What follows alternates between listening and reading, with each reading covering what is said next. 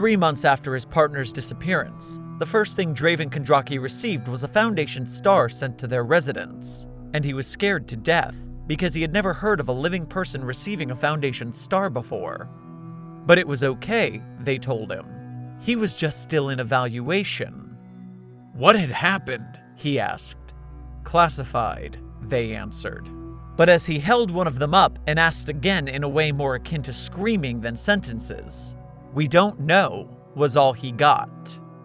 Nobody knew, it seemed, except for researcher James Martin Talleyrand himself.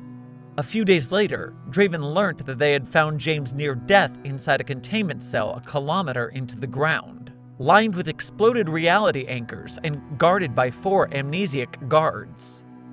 He saved the world, someone with enough empathy and decency finally told him after way too many requests filed.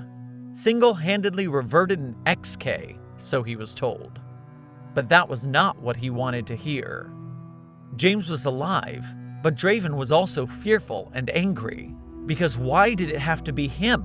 Why would James have to face an XK entity alone? And how did it even happen? Because he was just a level 3 researcher transferred to Site 118 and assigned to a completely normal job. But above all, he just wanted to see James again. A month later, James came home. He opened the door and James smiled to him, and it was soft and sweet like it always was.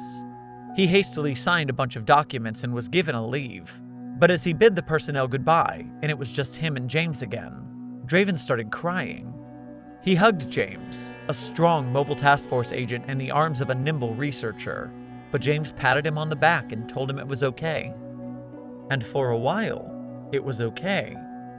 James was in surprisingly good shape and spirit, aside from a few traces of a large gash on his face. It almost felt like James hadn't disappeared at all. He was given a month, and he pulled his holiday over and made it double. James had a year or more, and a large sum of reward money that came with the star. James didn't talk about what happened, and it was okay, Draven wasn't about to push it. So they stayed at home, chatted and cooked and even watched TV, and did all the things they never had the time or chance to. But one day, 2 weeks into their little holiday together, he was sitting by the table and James was cutting some tomatoes in the kitchen. When the cutting stopped, Draven barely noticed it, too engrossed in a book he had gotten from his father's collection. He looked up briefly as James turned to him and walked towards the table, still holding the knife. He raised an eyebrow and was about to ask, but his eyes were met with a blank expression, and it horrified him. Without warning, researcher James Talleyrand slashed at Draven with the kitchen knife, with a strange ease that no researcher sitting at desk jobs would have been able to, as if practiced many, many times. Thanks to his training, Draven dodged out of the way and the knife impacted with the table. For a moment, among the surprise and panic, Draven expected another attack. But James just looked at the knife, then the table it was stuck on, and then the knife again, as if it was the most interesting thing in the world. "James, put the knife down," was all he managed to say. James turned to look at him and obliged. He let go, the knife still stuck on the table. Draven was scared, but he acted without realizing, removing the knife and putting it out of his partner's reach. A few more moments before he regained his composure and recognized what had happened. His heart was still racing and his voice cracked. "What the fuck was that?" "It didn't melt," James said. "What?" He barely squeezed the word out. "The table didn't melt. The floor didn't collapse. Everything was fine." "What are you talking about? Tables don't do that." "Exactly." James smiled softly. "I just have to make sure." 3 days later, Draven was sitting with head psychologist Dr. Simon Glass, and was regrettably informed that it is much worse than they thought. Glass told him that they had suspected researcher Talleyrand's condition, of course, but a full set of evaluations over, he seemed to have recovered well enough. And Draven had to agree because for 2 full weeks, everything was fine. He had been extra careful, and he knew that James went to see his assigned psychologist every other day. They had been together for, a little short of a decade? And he didn't notice anything even slightly wrong. It seems that he had somehow faked a stable mental state. Glass looked at him apologetically, and Draven hated that look. This shouldn't have happened. We used a 3-man group and applied strict procedures. He paused and added, it was almost as if he knew what he would be asked and what to answer, as if he had sat through the same evaluation hundreds of times over. As Dr. Glass continued to explain, laying out the necessary measures to be taken afterwards and apologizing for their supposed oversight, Draven felt numb. The words pounded on his chest and strained his heart while everything else faded. He faked his mental state. He faked being all right. How? Why would he do that? Why would he need to do that? He hugged him and smiled and patted him on the back and told him everything was all right. But then he attacked him with a knife and told him the table might melt. He smiled so softly and sweetly, but it was not okay. It was not okay, and he hated it. When he snapped out of it, he was standing in front of James's temporary cell for further observation and reevaluation. He fuzzily remembered that Glass had told him that if Talleyrand was proven to no longer be a danger to himself and others, he would be moved to a restricted dormitory area in the site, and Draven would be able to visit and even stay, but no more stays at home, and holidays, and cooking. He stared at his partner from across a standard Foundation-issued table, only to see James smiling back at him. And Draven suddenly felt very sick. Because how could he look at him with that soft, comforting smile when they were in a Foundation holding cell next to 2 armed guards? How could he still be like this when everything was not okay? It was his father all over again. They talked, or James talked and nodded, and Draven's voice filled with a bit too much anger. Why don't you tell me? Why would you do this? What is wrong? Please, please, let me help you, he asked. He held his hands. The guards didn't stop him. I'm sorry. I just want to be sure, you know? Everything is fine. It's all over now, he answered. The hands were cold. Draven felt more frustration and anger building up inside him, but James looked at him with a look too loving, and he talked with a voice too comforting, and Draven broke under them. He felt the helplessness again, his love right in front of him, but there was nothing he could do. He should have been the one comforting James, not the other way around. The fear and the hollowness and many other things he could not describe gradually piled up, and he felt weak.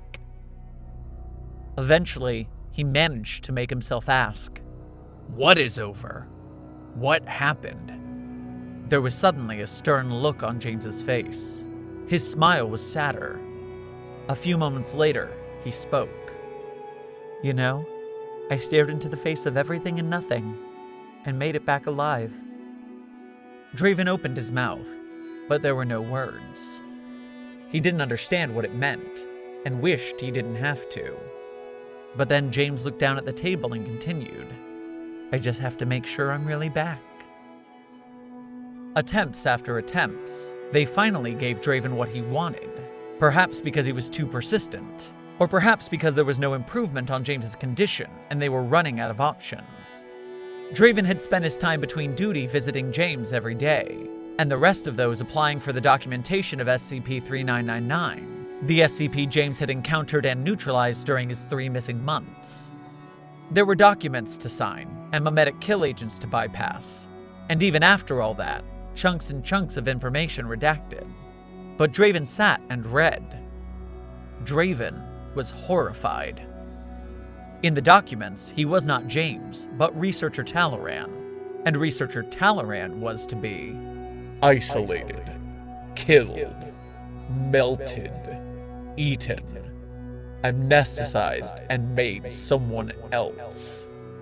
Made to watch his loved ones die, tortured, thrown into the end of the world, in the void, with the monster. Researcher Talleyrand begged, cried, called for help. He died, killed himself, but he also fought. he didn't give up. He won. When he finally put the document down, Draven found himself unable to comprehend all this. Or any of it, really. The words choked him as he realized it was way more than the monsters in the cells or the reality benders he encountered on missions. It was among the things that were hidden deeply behind layers of clearance levels and passwords and kill agents. James had faced a god. That night, he couldn't sleep. And when he did, he dreamt of James slitting his throat with the kitchen knife in front of their bed, blood pouring onto his face. He woke up screaming. The next day, he rushed to where James now was, a bigger and slightly more comfortable cell, and sat across a similar table. No guards this time, only the camera silently recording. He was greeted by that same soft smile. But now, the smile was choking him, like the words he read again and again last night. So he held James's cold, cold hands and asked him if he wanted to be amnesticized, because this was taking a toll on him, and he couldn't just pretend nothing was wrong. But James screamed. It was the second time James scared him after the incident, and he briefly flashed back to when he held the kitchen knife, but Draven didn't let go. No! James yelled, desperately, his face filled with panic and anger. I will never forget this! I can't forget this! Draven held his hands tighter and knew they were both shaking. Eventually, James stopped shaking. Eventually, he stopped screaming. Eventually, he said, If I forget, then how can I tell if this is real or not? We can't amnesticize him, Dr. Glass said. Why the fuck not? Now you're respecting people's wishes? He had hated Foundation bureaucracy, but this was a slap to the face. He felt the anger burning inside him. Because we did that already. Draven stared at the doctor in confusion and surprise. Every time he was given amnestics, he recovered his memory over the next week. It seems like he had built up a resistance over them. Researcher Talaran is to be amnesticized. Researcher Talaran is to be amnesticized. Researcher Talaran is to be amnesticized. We have never seen anything like this before. The psychologist's voice seemed distant. No, Draven said. His own voice broke. I'm sorry, was all Dr. Glass could say.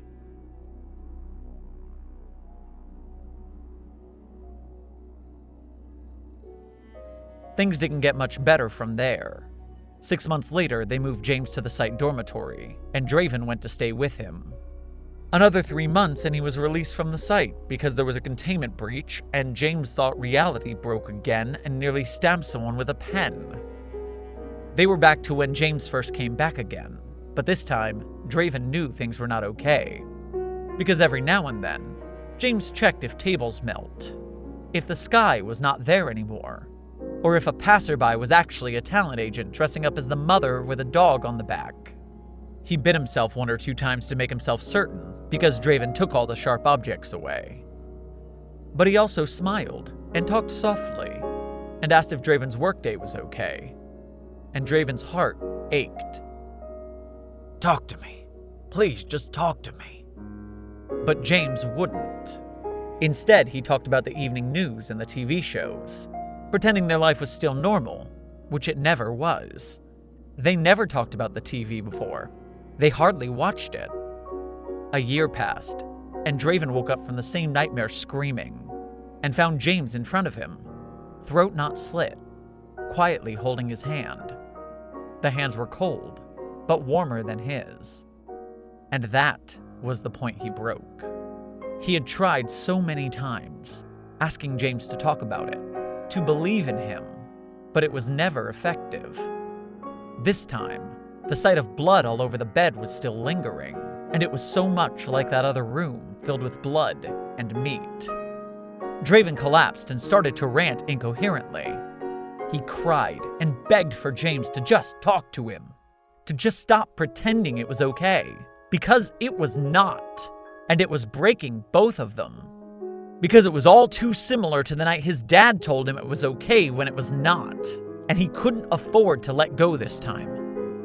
He talked about how James stood up against great monsters, and he could never be that brave and persistent himself, and he couldn't really imagine what James was going through. He just wished him to talk, even if it seemed all fake and distant.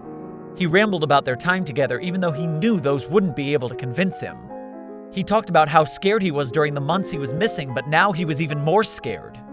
He mentioned his father again and had no idea where he was getting at, but he knew he was afraid of losing him like he did his father.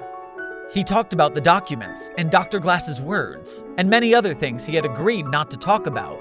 But he did anyways because he could not think or breathe or stop shaking. He asked him again and again to just, please, talk to him. Really talk to him. When his throat finally ran dry and he saw James looking at him, he felt scared and foolish and desperate that he was going to say it was okay again. But this time, James hugged him and cried as well. With a soft voice, he told him that it was not 3 months, but lifetimes after lifetimes, and he had lived all these so many times before. It was a completely normal interview until the doctor became a wolf and they floated in the void. It was a trip with his family, until a containment unit came and shot them all in the head. It was his victory, until he went back to a world with faceless people and the monster mocked his futile attempts. So many times he had watched Draven's face melt and his body shatter and all the terrible things come out. So many more times he had believed, yet it all melted away.